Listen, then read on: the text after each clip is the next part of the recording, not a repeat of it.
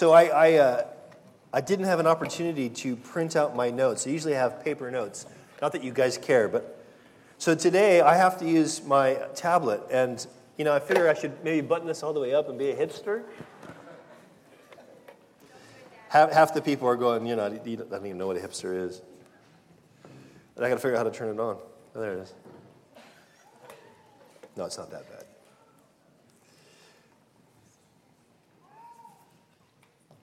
So we're continuing our study through Paul's letter to the Corinthian churches, his what we call 1 Corinthians. As we talked about last week, you may remember, or in previous weeks, this could have been Paul's second, even third letter to the Corinthians, but we call it 1 Corinthians.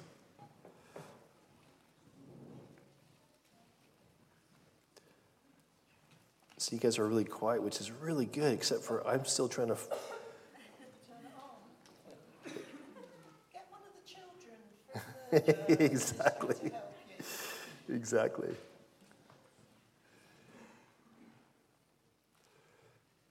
I have these sausage fingers as well that... There it goes.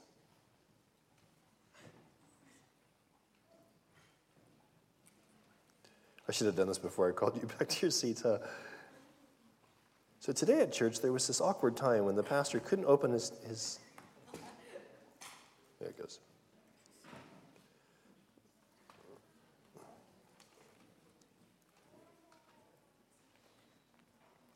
(1 Corinthians chapter 6). We're going to look at the first 11 verses of 1 Corinthians 6. So let's read those things together, and then we'll pray, and then we'll get into it. 1 Corinthians chapter 6. Paul writes, "When one of you has a grievance against another, does he dare go to law before the unrighteous instead of the saints? Or do you not know that the saints will judge the world? And if the world is to be judged by you, are you incompetent to try trivial cases? Do you not know that we are to judge angels? How much more then matters pertaining to this life? So if you have such cases, why do you lay them before those who have no standing in the church? I say this to your shame. Can it be that there is no one among you wise enough to settle a dispute between brothers? But brother goes to law against brother, and that before unbelievers. To have lawsuits at all with one another is already a defeat for you. Why not rather suffer wrong? Why not rather be defrauded? But you yourselves wrong and defraud, even your own brothers. Or do you not know that the unrighteous will not inherit the kingdom of God? Do not be deceived. Neither the sexually immoral, nor idolaters, nor adulterers, nor men who practice homosexuality, nor thieves, nor the greedy, nor drunkards, nor revilers, nor swindlers will inherit the kingdom of God. And such were some of you. But you were washed, you were sanctified, you were justified in the name of the Lord Jesus Christ and by the Spirit of our God. And Father, I pray that you would help us today to receive with meekness your implanted word. Father, I really believe that you want to do a work in us to both corporately and individually bring us to a fresh work of repentance, that we might experience that refreshing of your Holy Spirit. Lord, do this for us. Lord, we can't do it for ourselves, Lord. We can't work it up, Lord. I can't make it happen, Lord. You have to do this by your Holy Spirit. So would you use your word to convince us of your trustworthiness? Please, Lord, we pray it. In Jesus' name, everyone who agrees says, Amen. Jesus said this. He said, "Do not lay up for yourselves treasures on earth where moth and rust destroy and where thieves break in and steal, but lay up for yourselves treasures in heaven, where neither moth nor rust destroys, where thieves do not break in and steal. For where your treasure is, there your heart will be also." What would it look like if we actually believed that? What would it look like if we actually believe that we have everlasting life? How would it change the way we choose things? How would it change the way we view people's view of us? How would it change the way we spend our time, or our treasure, or our talent? How would it change the way we treat each other? If we actually believed that we have eternal life through Jesus, how would it look differently in our lives?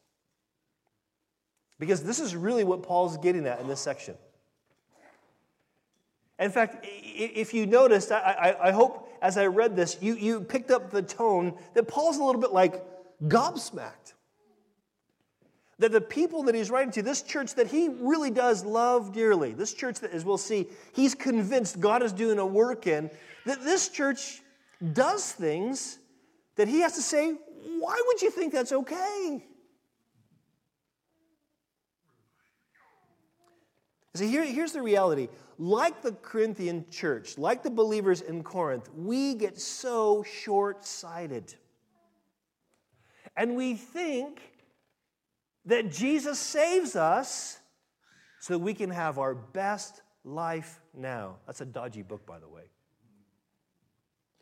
We think that Jesus saves us, and we quote this, that we may have life and that more abundantly. And he does, but we think, listen, that somehow, some way, if we do just the right thing in just the right way, we're going to have all that right now.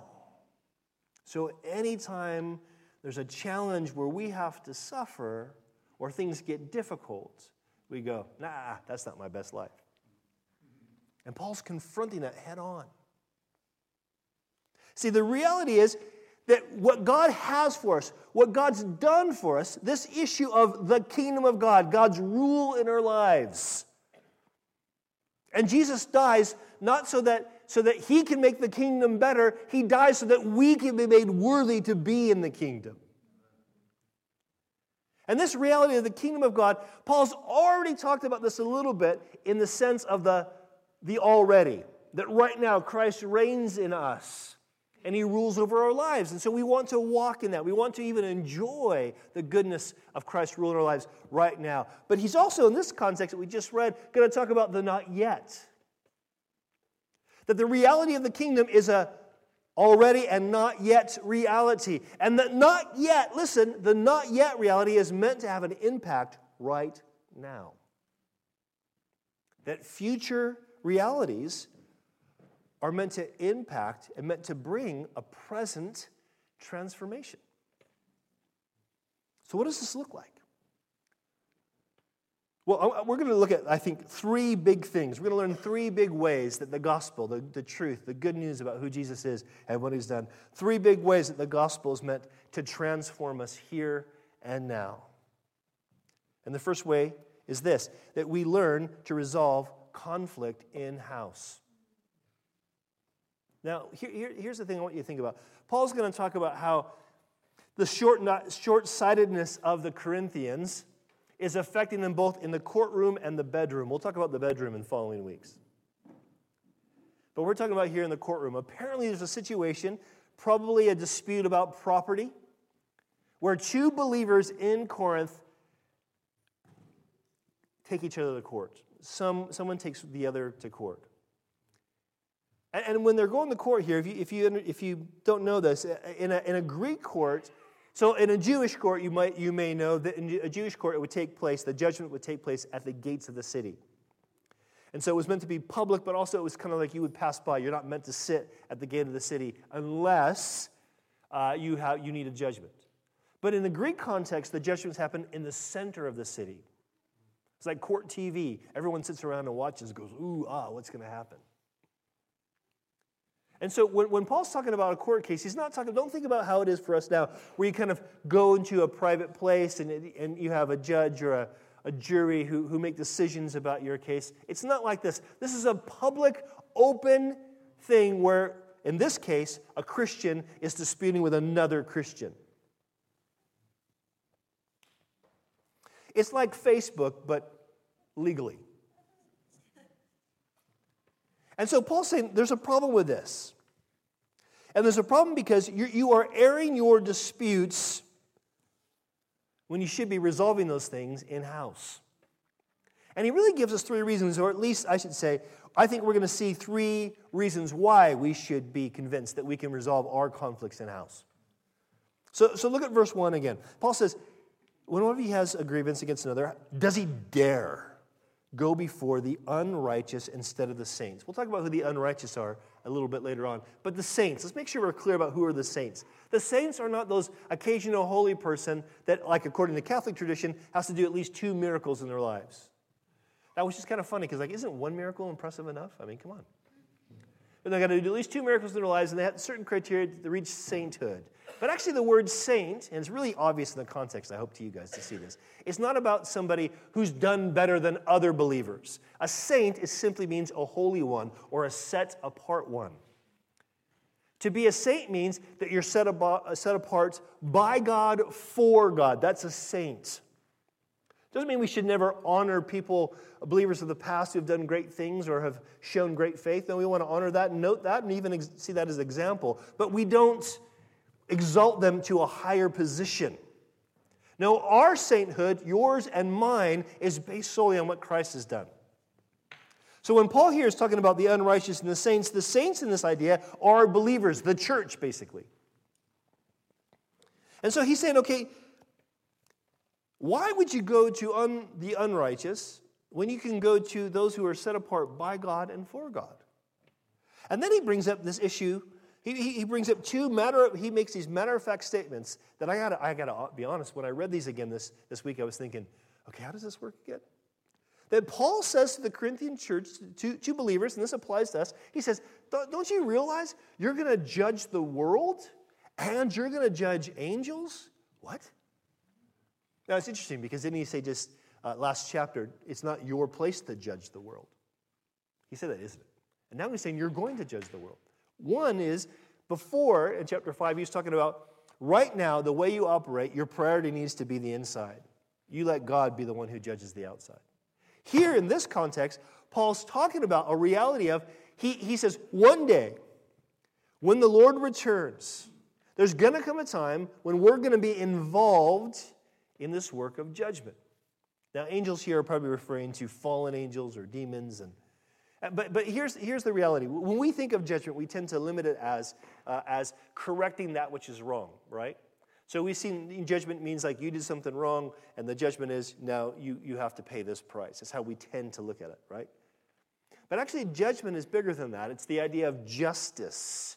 It's the idea of things as they ought to be. And so what Paul's saying, he's saying, don't you recognize this? Don't you recognize that soon and very soon we will experience God's perfect justice? We'll be involved in it. We'll be those who know what it's like to only have received justice. We'll be able to know what it's like to only do justly. See, right now we try to do justly, and sometimes we fail. And right now, no matter how well we try to act, we have injustices done to us. Amen? Is that not our experience? But soon and very soon, Paul's saying, no, listen, this is what's going to happen. He's not trying to put Christians on a power trip. Yeah, we're going to be the head honchos. We're going to judge. We're going to rule. It's not a power trip. He's trying to say, listen, one day, all you saints will permanently and finally be able to receive and give God's perfect justice. And so here's his point, right? Here's his point at the end of verse 3. He says, how much more then the matters pertaining to this life? If you know there's a God of perfect justice, why would you not look to walk justly now? Why would you not look to act as you should between one another? That's his point. Interesting. Here's what Jesus says along this idea of one day us being involved in God's perfect justice. He says in Matthew chapter 19, truly I say to you, in the new world, When the Son of Man will sit on his glorious throne, you who have followed me will also sit on 12 thrones, judging the 12 tribes of Israel. Everyone who has left houses or brothers or sisters or father or mother or children or lands for my name's sake will receive 100-fold and will inherit eternal life. For many who are first will be last, and the last first. Some theologians call this the great reversal, where all those who have been victims become conquerors. God's going to make every wrong thing right. And so if we have that kind of hope, if we know that to be the case, Paul's point to the Corinthians, if you know this, why would you not think a little bit of land dispute you can't figure out? Now, as I read this, you might be thinking, yeah, but John, things are more complicated than that. It's not always that easy. Well, I think Paul knows that. Look at verse 4. He continues to challenge these guys. In verse 4, he says, so if you have such cases, why do you lay them before those who have no standing in the church? Okay, if you have cases that need to be dealt with, he's not saying sweep them under the rug, act like they're no big deal. He's saying, but why would you go to those who have no standing, who don't understand God's measure of justice? Why would you do that? He says, I say this to your shame. He says, notice, and this is a real jab here by Paul. He says, can it be that there's no one among you wise enough to settle a dispute between brothers? Can you imagine if after service one of you comes up and says, hey, I got this problem with this other brother, and can you mediate for us? And I said, sorry, we're all too stupid. We don't know how to do that. And I would use that voice as well when I said it, just because it would be fun. You would go, really? You got to be joking. Really? Nobody here can help me figure out this dispute between me and a brother. Nobody. Nope. Sorry. It'd be ridiculous. It would be as stupid as the voice I just put on. And Paul's saying, what's wrong with you? He said, how can this be? He said, I'm saying this to your shame. Now, it's interesting here when he says, look, is there nobody wise among you? The reason he's so shocked with this is like, listen, if you follow Jesus, and the Corinthians said they follow Jesus, you actually know wisdom incarnate. You know wisdom become flesh. God's perfect wisdom walking on this earth. You know him personally if you know Jesus. In fact, listen to what Jesus says. The Son of Man has come. I think we read this last week too in a different context, but it says in Luke chapter 7, Jesus says, the Son of Man has come eating and drinking, and you say, look at him, a glutton and a drunkard, a friends of tax collectors and sinners. And Jesus, yet wisdom is justified by all her children. In other words, judge the results. When I'm walking in wisdom by befriending these sinners, what happens? God saves them. But also, listen, we have this great promise. It's one of the earliest New Testament promises. In James chapter 1, listen, if any of you lacks wisdom, let him ask God, who gives generously to all without reproach, and it will be given him. That's a pretty amazing promise, isn't it? So you can see where Paul's kind of going, guys, why can't you resolve this thing in-house? We will experience God's perfect justice. We serve a God of perfect justice. We're going to experience that perfect justice. Why would you not pursue that now as much as you can? And we have access to God's generous wisdom. James doesn't say ask and God will go, here's a little sprinkle of wisdom for you. He's going to pour it out. I'm going to give you more than you need. You know, it's funny. Often we don't pray like this for this. You know why? Not because we don't believe. I think the reason we don't pray is because we do believe. We believe that we're wiser than God. We believe that our actions are more potent than God's answer. We have a false faith. I'm preaching it myself as much as anybody else. But Paul's saying, what are you doing? Listen, if there's a conflict, seek God for wisdom. Now again, let's be honest. Sometimes things get really tough. And Paul's not naive to this. There's nothing in this context that would tell us that Paul's saying, oh, don't worry about it, doesn't mean anything. That's not his point. His point is, listen, part of how we demonstrate that we are being changed by God's past and future promises is We learn to resolve conflict in house. Look at verse 6. Paul says, but brother goes to law against brother and before unbelievers. There you are in the middle of the city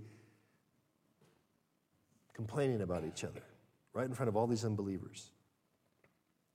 And he says this in verse 7. He says, to have lawsuits at all with one another is already a defeat for you. It's a fail, is what it literally says. Now, just to maybe be clear too, Paul was not afraid to use a court system. You read the book of Acts, you see Paul appealed to the court system or the law when he was being treated unjustly. This is not saying the court system is bad and this is why you shouldn't use it. That's not Paul's point. Nor is he saying that you shouldn't try to resolve conflicts or even shouldn't look for settlements where someone has to do the right thing. That's not what he's saying here either. But what he's saying here is he's saying, listen, you guys aren't thinking about this. You guys are so focused, you're so short-sighted on the here and now that you're allowing this conflict to overflow into the public realm. Again, doesn't that sound like Facebook? Social media?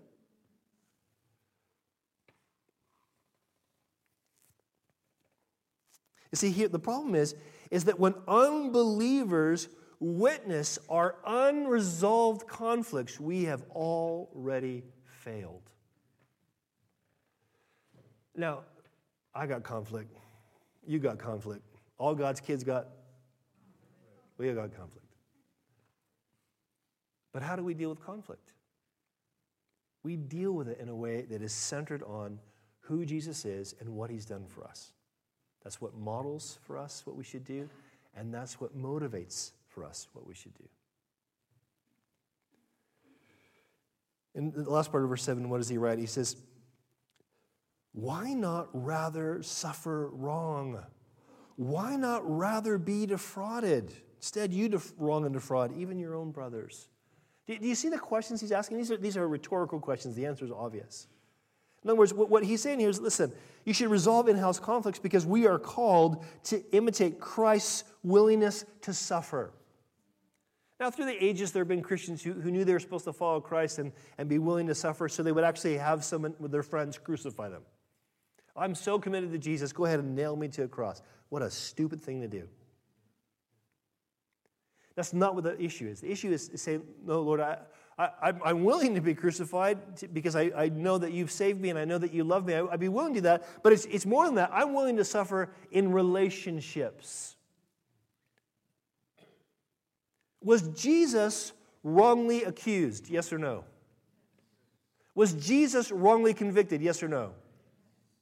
Could Jesus done something about that? And he chose instead to suffer wrong. Can you see why it's really basic to Paul that this is how we ought to be in our conflicts with each other? Are willing to resolve in-house. Paul talks about this, I think, in detail really well in Romans chapter 12. He gets some really practical stuff. It'll be on the screen, but you can read the whole context later on. It's a great little section.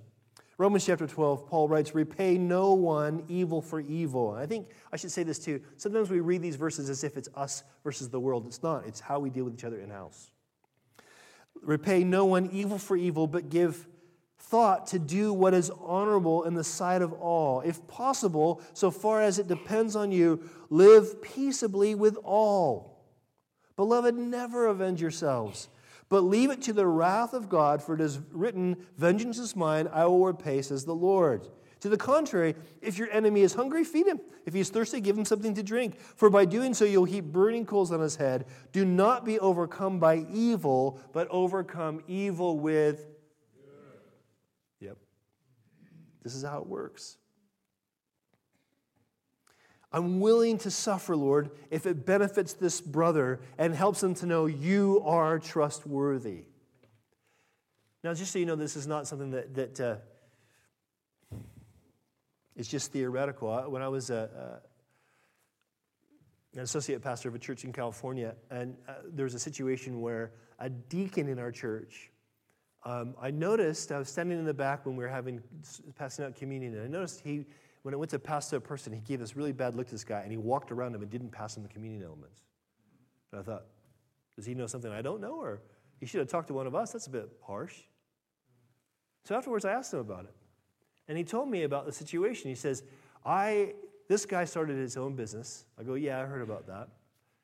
He started his business a couple years ago, and he asked me and a couple other guys to invest X amount of dollars per thing. We each put the same amount, him and the three of us. Well, the business has gone bust. We've lost all of our money. And he's like, well, sorry, that's just the way business works. That's his attitude. I am not having communion with that man. This guy's a deacon. Man, I was like, oh, here we go. And I had to call this brother. I had to call him to repentance. I had to say, bro, you got to forgive this guy. I said, if you need some mediation, if you feel like he didn't fulfill his end of a contract, we can talk about that. It's totally legit to do that. But he says, no, it's not. We didn't have a contract. We just all agreed that we'd invest. We all thought it would turn out really well. And I go, well, then is everybody else mad? Of course they're mad. Well, he lost too. Well, yeah, but.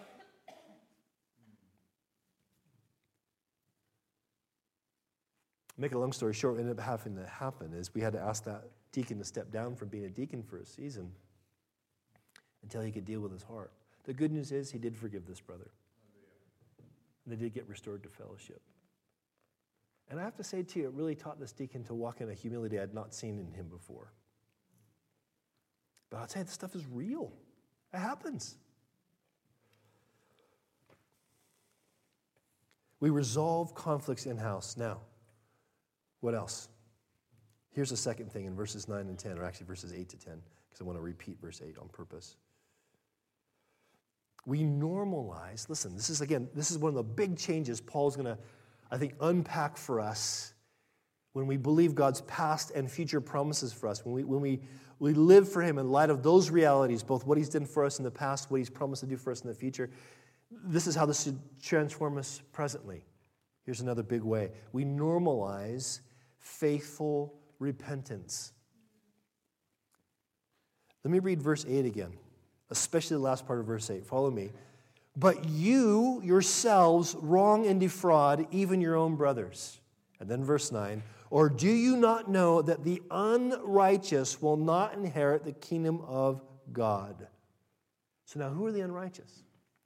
Now, verse 1, who are the unrighteous? It's obviously a reference to those who are unbelievers, who don't yet put their faith in Jesus.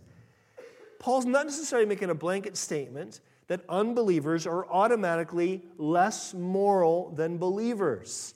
There is some general truth to that, at least in the sense of that we should be moved morally, not just horizontally, but also vertically, which is something that unbelievers just aren't there yet.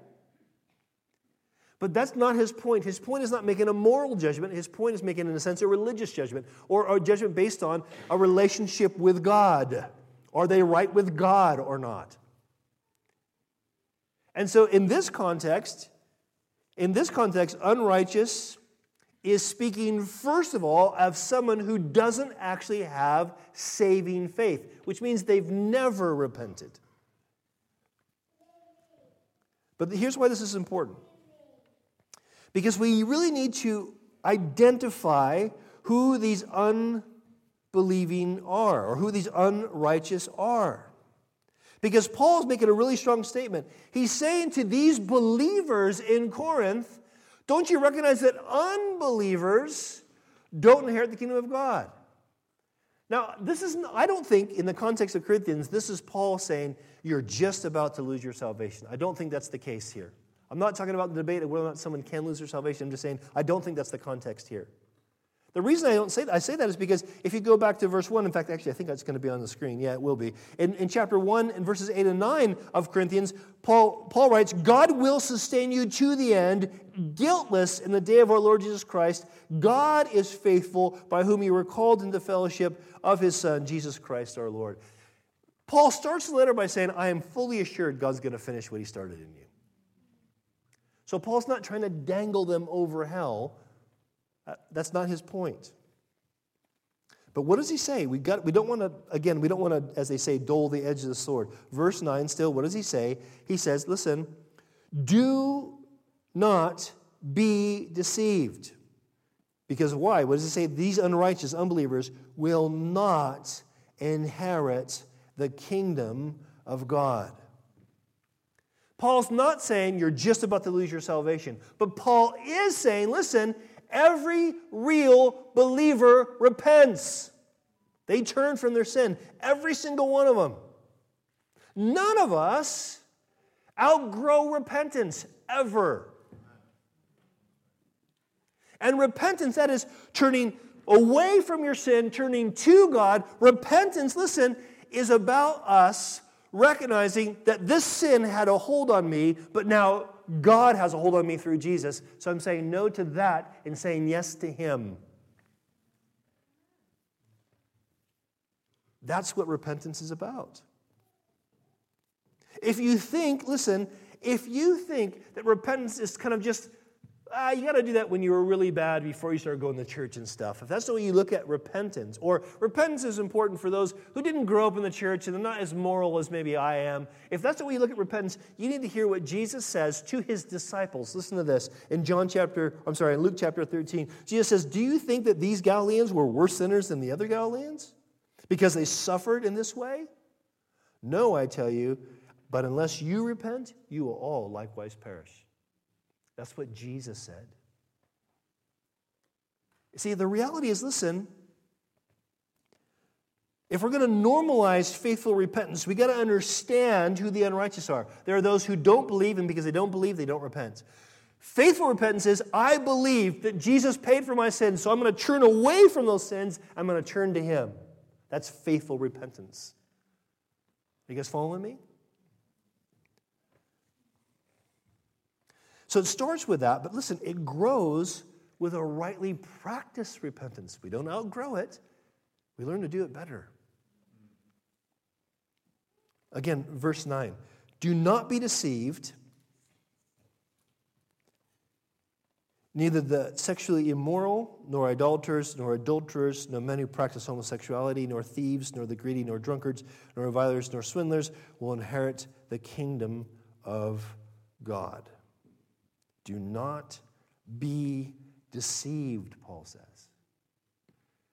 You know who the easiest person, who's the easiest person to deceive? Yourself. Listen, this is what James writes in James chapter 1. He says, "Receive with meekness the implanted word which is able to save your souls, but be doers of the word and not hearers only, deceiving yourself." I think one of the mistakes we have is because when we use the language of faith, we think it's about sort of things we make a mental assent to, but it's really about who we trust. Who do we trust? Do we trust not just an historical Jesus that lived and taught certain things, not just trusting an historical Jesus, but the historical Jesus who is alive today? That as much as He historically was crucified, He was also historically resurrected, seen historically resurrected, and ascended into heaven historically. That's the Jesus we trust. That He rules from on high. That He sent His Holy Spirit. And so because we trust Him, we do what He says. And if we say, no, I think I believe in Jesus, but we don't do what He says, we're deceiving ourselves. You understand? Now understand this too, okay? Paul's saying this, why? He's trying to help the Corinthians repent of their unwillingness to resolve conflict in-house. And he's putting that unwillingness to resolve conflict in-house, that unwillingness to simply love your brother even when it's painful, he's putting that on the same category as what? Sexually immoral? Idolaters, people who worship little statues or false gods? Adulterers, people who have sex outside of marriage other than their spouse. Men who practice homosexuality. Thieves. Greedy. Swindlers. Drunkards. Not a very nice list. Paul's saying those who refuse to reconcile with each other, to resolve conflicts, even if it costs them to do so, they're in the same boat. They need to repent. Now, can you see what Paul's doing here? He loves them enough to try to help them to this place of turning back to God, to repent. Can you see how this connects to what we talked about last week in church discipline? You remember what we talked last week? I'll read it again, Galatians chapter 6 from the New Living Translation. Dear brothers and sisters, if any believer is overcome by some sin, you who are godly should gently and humbly help that person back onto the right path. But be careful not to fall into the same temptation yourself. Can you see this is what actually Paul's trying to do? Maybe not so gently, but we have a sense that he's sent other letters and they weren't listening. And they didn't want to believe that he had any authority, so he's got to be a little bit, come on, guys. The point is this, listen, as we help each other to rightly practice this faithful repentance, as we help each other, this is how we grow. And this growth is the evidence that we actually believe his past and future promises for us. I want to grow in repentance. Some of the sins that I've been involved in, I don't even want to publicly say. They're that shameful. And over the years, as I've found sort of having victory over some of those sins, I found that other sins replaced them that I wouldn't have put in the same category. I would have told myself, well, that's a lesser, that's not that big of a deal. This is just what happens. And God's constantly teaching me about how important it is to repent. How important it is to keep turning back, to keep saying, I don't want to serve that sin. I want to serve the Lord. Sometimes it's the sins of commission, sins I'm actually doing, bad things I'm actually doing. And God said, I want you to stop doing that. I want you to just come to me.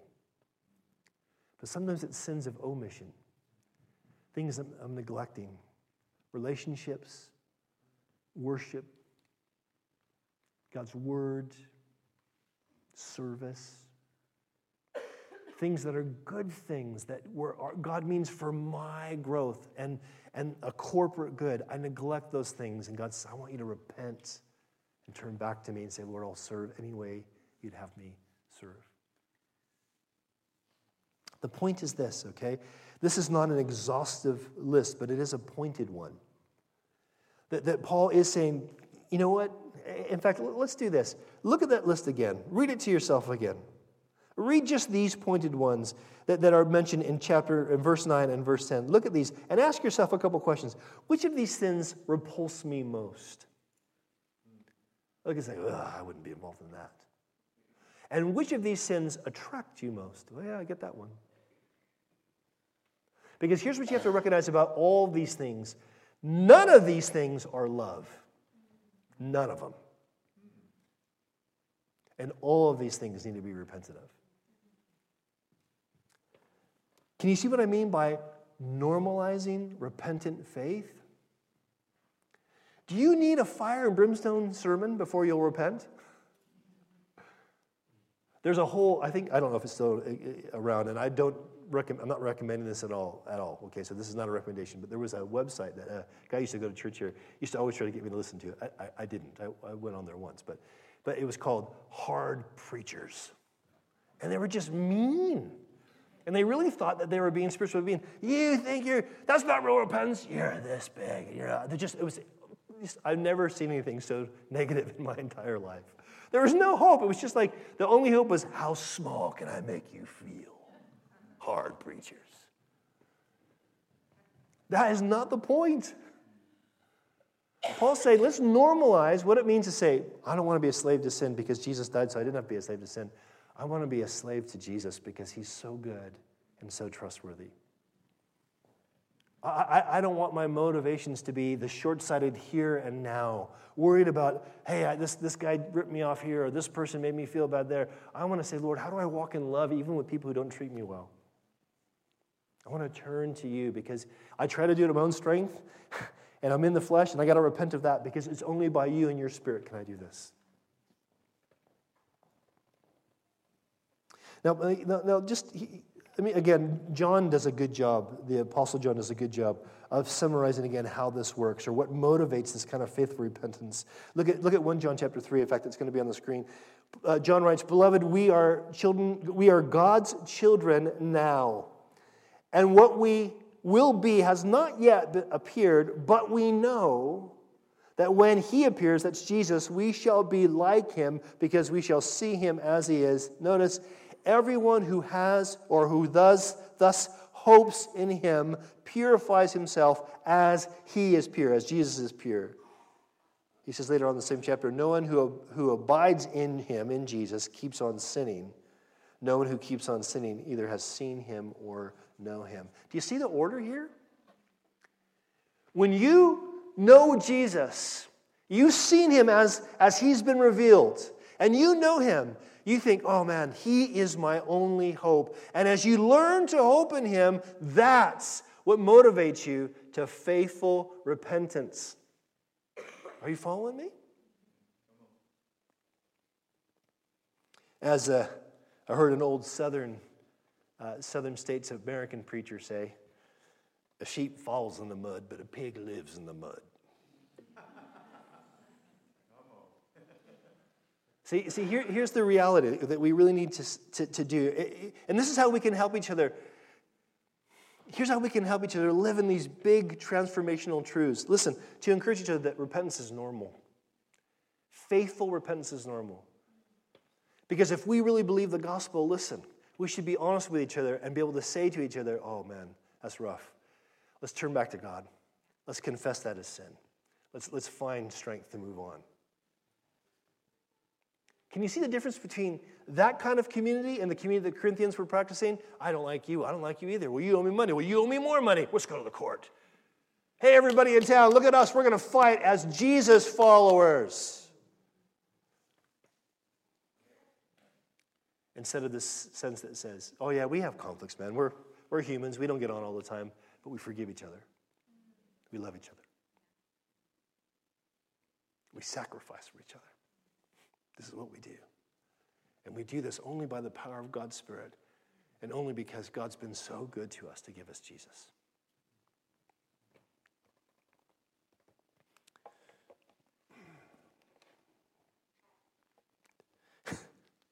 And my tablet stopped working. That's right. So now we get to the last verse, verse 11, the last point. Someone read to me the last point because I don't have any notes. And I think I can, if I know that point, I'll be able to preach this. We treasure God's grace.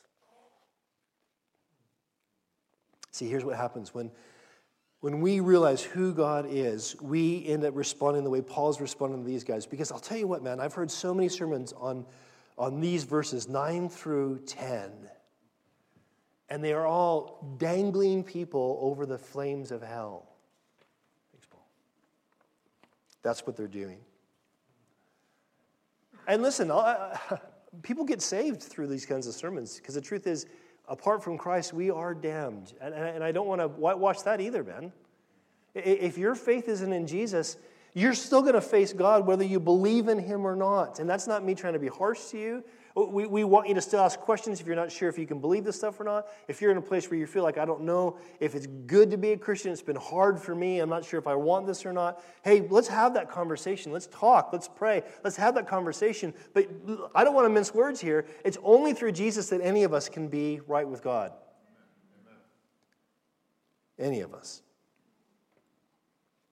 But listen to what Paul says in verse 11. After saying, don't be deceived, man. This stuff is serious. We got to learn to normalize faithful repentance. He says, listen, and such were some of you.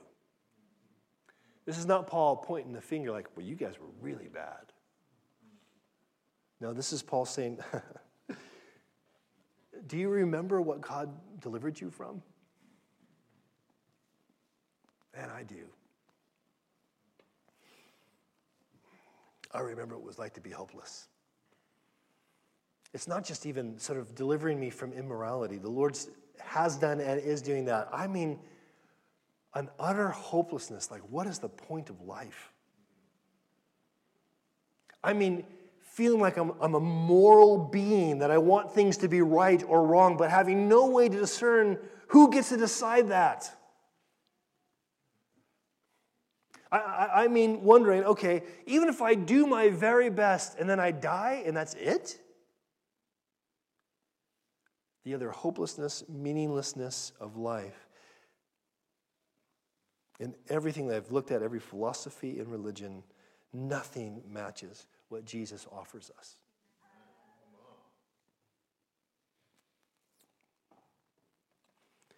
And he offers this to us by grace. Grace is inherently you getting what you don't deserve. Grace is inherently you getting what's based on the merits of another. And so when Paul says, listen, such were some of you, he says this as one sinner speaking to other sinners. In fact, Paul calls himself the chief of sinners. It'll be on the screen. The chief of sinners. In kind of telling a story there in 1 Timothy, what's he saying? Hey, you guys, you know, man, God's grace showed up to me. And he showed up to me, and I'm the chief of sinners. Some of your versions say the foremost of sinners. So Paul's not pointing a finger. He's saying, listen, it's grace that saves even the worst of sinners. He says, listen, notice, you were washed, past tense. You were sanctified, past tense. You were justified, past tense. Now, there's sometimes when the word sanctify is it kind of an ongoing tense. It's this idea of things progressing continually. But here, it's past, done. Here in this context, Paul is saying really clearly, these things are speaking of a position. That you've already been given this perfect relationship through Christ. Now, this is where it gets really hard for us to believe. Because we know in our own hearts how we actually treat God. It's not very good. How could that be a perfect relationship? And we know in our own hearts how slow we are to trust God. And we think, how could that be a perfect relationship? And we know how far we fall short and how we treat each other. How can those things be perfect relationships? How could we possibly have a perfect relationship with God? Because this is how it's not based on what you do, it's based on what Christ has done. It's what he's done. It's grace that provides this perfect positional relationship. Man, I've talked about this so many times, and it's amazing how when people are about to have their first child, and I talk to them about this, I say, everything's going to change. Like, yeah, we know. No, everything's going to change. When you have your first child, you're going to recognize something that you didn't recognize before. You're going to recognize something about grace, something about unconditional love that doesn't make any sense. Because when that child is born, and that child's done absolutely nothing for you, and you'll do anything for that child, you'll begin to get a hint at what it's like for that God, what kind of love that God has for you. The grace that God extends to you. A grace that makes you his child. It puts you in that perfect relationship. This is what we're called to treasure. And Paul's really clear, listen, these things happened in the name of Jesus. That is, by the character and the authority of Jesus. Jesus was good enough to suffer wrongly in our place. Jesus is authoritative and powerful enough to rise from the dead and resurrect every single one of us. That's what he means by the name of the Lord Jesus Christ. And he says these things happen, this grace is given us in the name of the Lord Jesus Christ and by the Spirit of God. In other words, it's not just some kind of idea that's kind of on paper that we go, yes, I think I believe that. That God's Spirit works in us and takes the truth of who Jesus is and what he's done and he pours it onto our life. He applies it to us. He does it. Do you realize, listen, that God's Spirit is the one who shows you need Jesus. And God's Spirit is the one who convinces you that Jesus is worthy to be trusted. And God's Spirit is the one who calls you to believe. And God's Spirit is the one who equips you with the power to believe. You go, well, don't I have a choice? Yes, you do. What are you going to choose?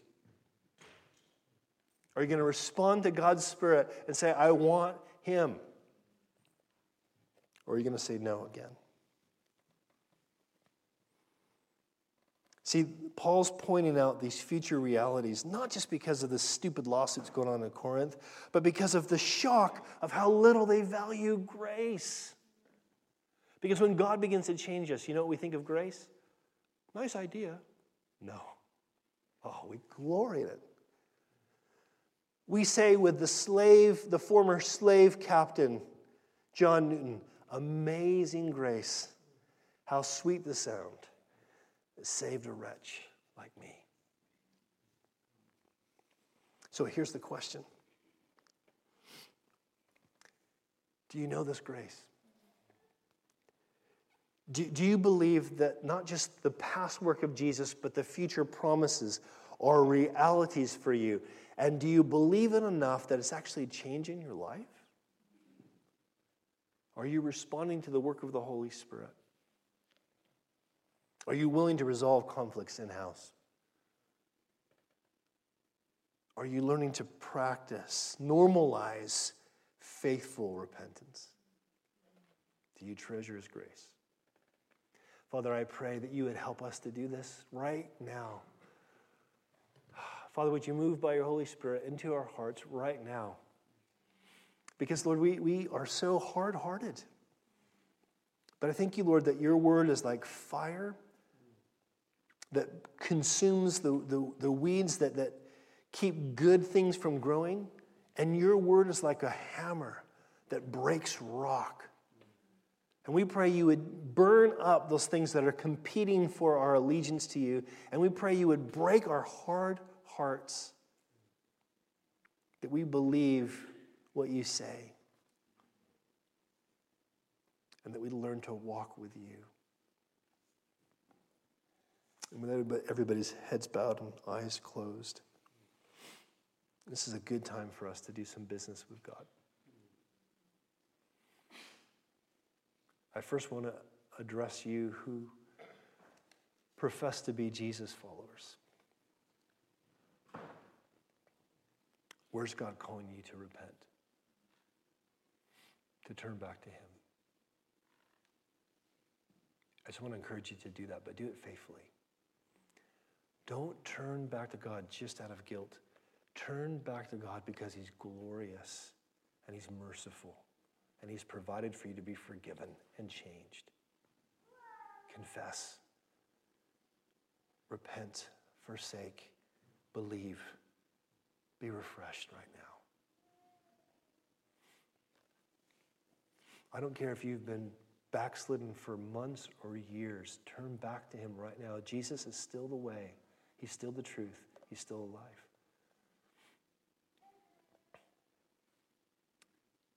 And I want to address those of you who are still not sure. I want you to really think about why. What is it? What is it? Is it that you found a standard of truth more trustworthy than Jesus and the Scriptures?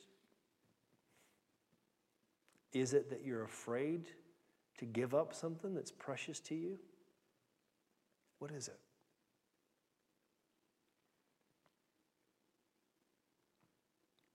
I can tell you this on the authority of Scripture, that God wants you to turn to Him. If you need to do that, just right now, you can pray. I don't need to give you the words, just how does a drowning man pray? Pray that way. But I want to pray for all of us now. And Father, I do thank you so much that your word is good and true and trustworthy. And we thank you that you, Lord Jesus, are good and true and trustworthy. And we ask, God, that you would help us to walk in these things today. Help us to encourage each other to deal with our conflicts in-house, even if that means we have to suffer wrong. Help us to, Lord, encourage each other to faithfully practice repentance. And to be patient with each other, Lord, because we get it wrong so much. Help us be patient with each other. And I pray, Lord, that you'd help us, Lord, to above all treasure grace. Lord, because if we just would see you as you are, Lord, we would be so much quicker to repent. Thank you for loving us, Lord. Just pray, Father, a blessing on your people. In Jesus' name, amen. Amen. Right on. All right.